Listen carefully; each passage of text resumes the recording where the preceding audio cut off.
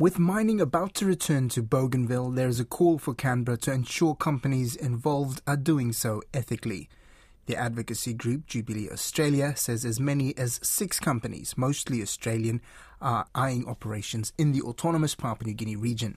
In a paper out today, Jubilee lays out steps that should be taken to avoid another disastrous mining operation such as happened at Panguna. Spokesperson Fife Strawn told Don Wiseman about the rush to get involved that is detailed in their report called The Scramble for Resources, the international race for Bougainville's mineral wealth. There's 2 particular issues that we look at. One of them is around companies potentially exacerbating tension between landowners. So our report documents instances of companies that are making payments to landowner groups that are competing in the Panguna area, and raises concerns that that could be potentially giving rise to a conflict of interest for those landowners and undermining community rights to free, prior and informed consent. The second issue that we raise concerns about is around advice prepared for the Bougainvillean government. So we've seen 2 leaked presentations, one prepared by a company and one prepared by individuals associated with a company, both advising the Bougainvillean government in 2019 to give mining rights to an offshore company in the British Virgin Islands. And we've obviously got concerns about what is appropriate corporate political engagement in that situation and potential risks for Bougainville and the people of Bougainville from that kind of advice. Okay, well, Jubilee Australia, of course, is very much environmentally conscious as an organisation, isn't it? That would be fair to say. Yes. So ideally, you don't want to see any mining at all, do you? Well, actually, the decision whether to open Panguna or to reopen any other kind of mining in Bougainville is a decision for the people of Bougainville and for the government of Bougainville. And we're very clear on that. I guess what we'd say is the Panguna mine, when it was operating, obviously caused widespread, significant environmental damage. And it's really important, and I'm sure it's front of mind for the Bougainvillean government and people, that the mistakes of the past, the environmental devastation of that kind of mining not be repeated.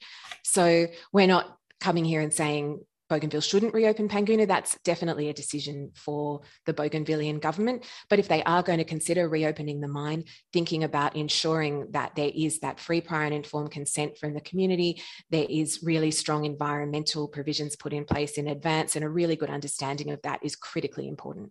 The current government has quite recently announced that it has reached agreement with landowners at Panguna for a joint operation there that would essentially, suggesting anyway, that landowners would have a very big say in that.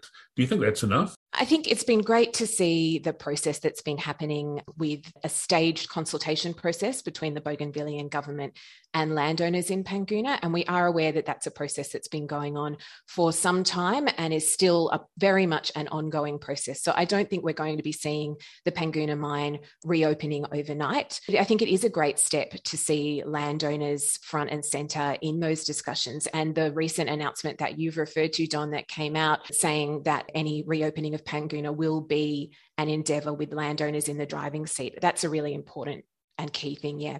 Ideally, of course, the hope would be that any mining operation was fully controlled by Bougainville and Bougainvillean interests. But because of the costs involved, they're going to have to seek vast amounts of money overseas, aren't they? There's no alternative to the equivalent of these various companies that have been lining up. Yeah, that's right. Any reopening of Panguna in particular, or a large-scale mining operation, would require presumably capital coming from overseas in some way, whether that's in the form of investors or of a developer company. And I think that's obviously front of mind for a number of the companies that are seeking the opportunity to mine in Bougainville at the moment. But having a process starting with dialogue and wide community consultation with the Panguna landowners is definitely a really important first step. Yes, you've got very specific recommendations for the autonomous Bougainville government. We really think that it's important, while it is a decision for the ABG whether or not to reopen Panguna, it's important to undertake due diligence on any corporate partners that are seeking mining and exploration licenses. We also think it's important to support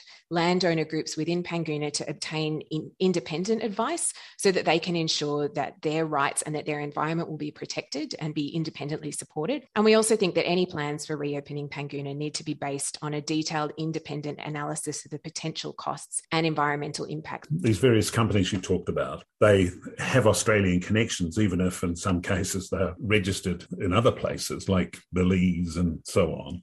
But you've got very key requirements that you think the Australian government should be placing on companies that want to get involved in developments in developing countries. Most of the companies, not all of them, but most of the companies covered in our report do have a connection to Australia, and some of them are listed on the ASX. Others are, as you say, based in offshore jurisdictions but headquartered in Australia. We think that the Australian government needs to do more to address the risks where Australian companies are operating overseas, particularly in post-conflict situations like Bougainville. One thing we'd really like to see is the government establishing a mandatory human rights due diligence mechanism. So that would be a mechanism that really requires Australian businesses to consider the impacts, the human rights impacts of their work overseas, to mitigate those impacts and to address any human rights breaches if they occur. And we also want to see Corporations Act and other corporate regulations imposing clear responsibilities on companies to avoid causing economic, social, human rights and environmental harm overseas.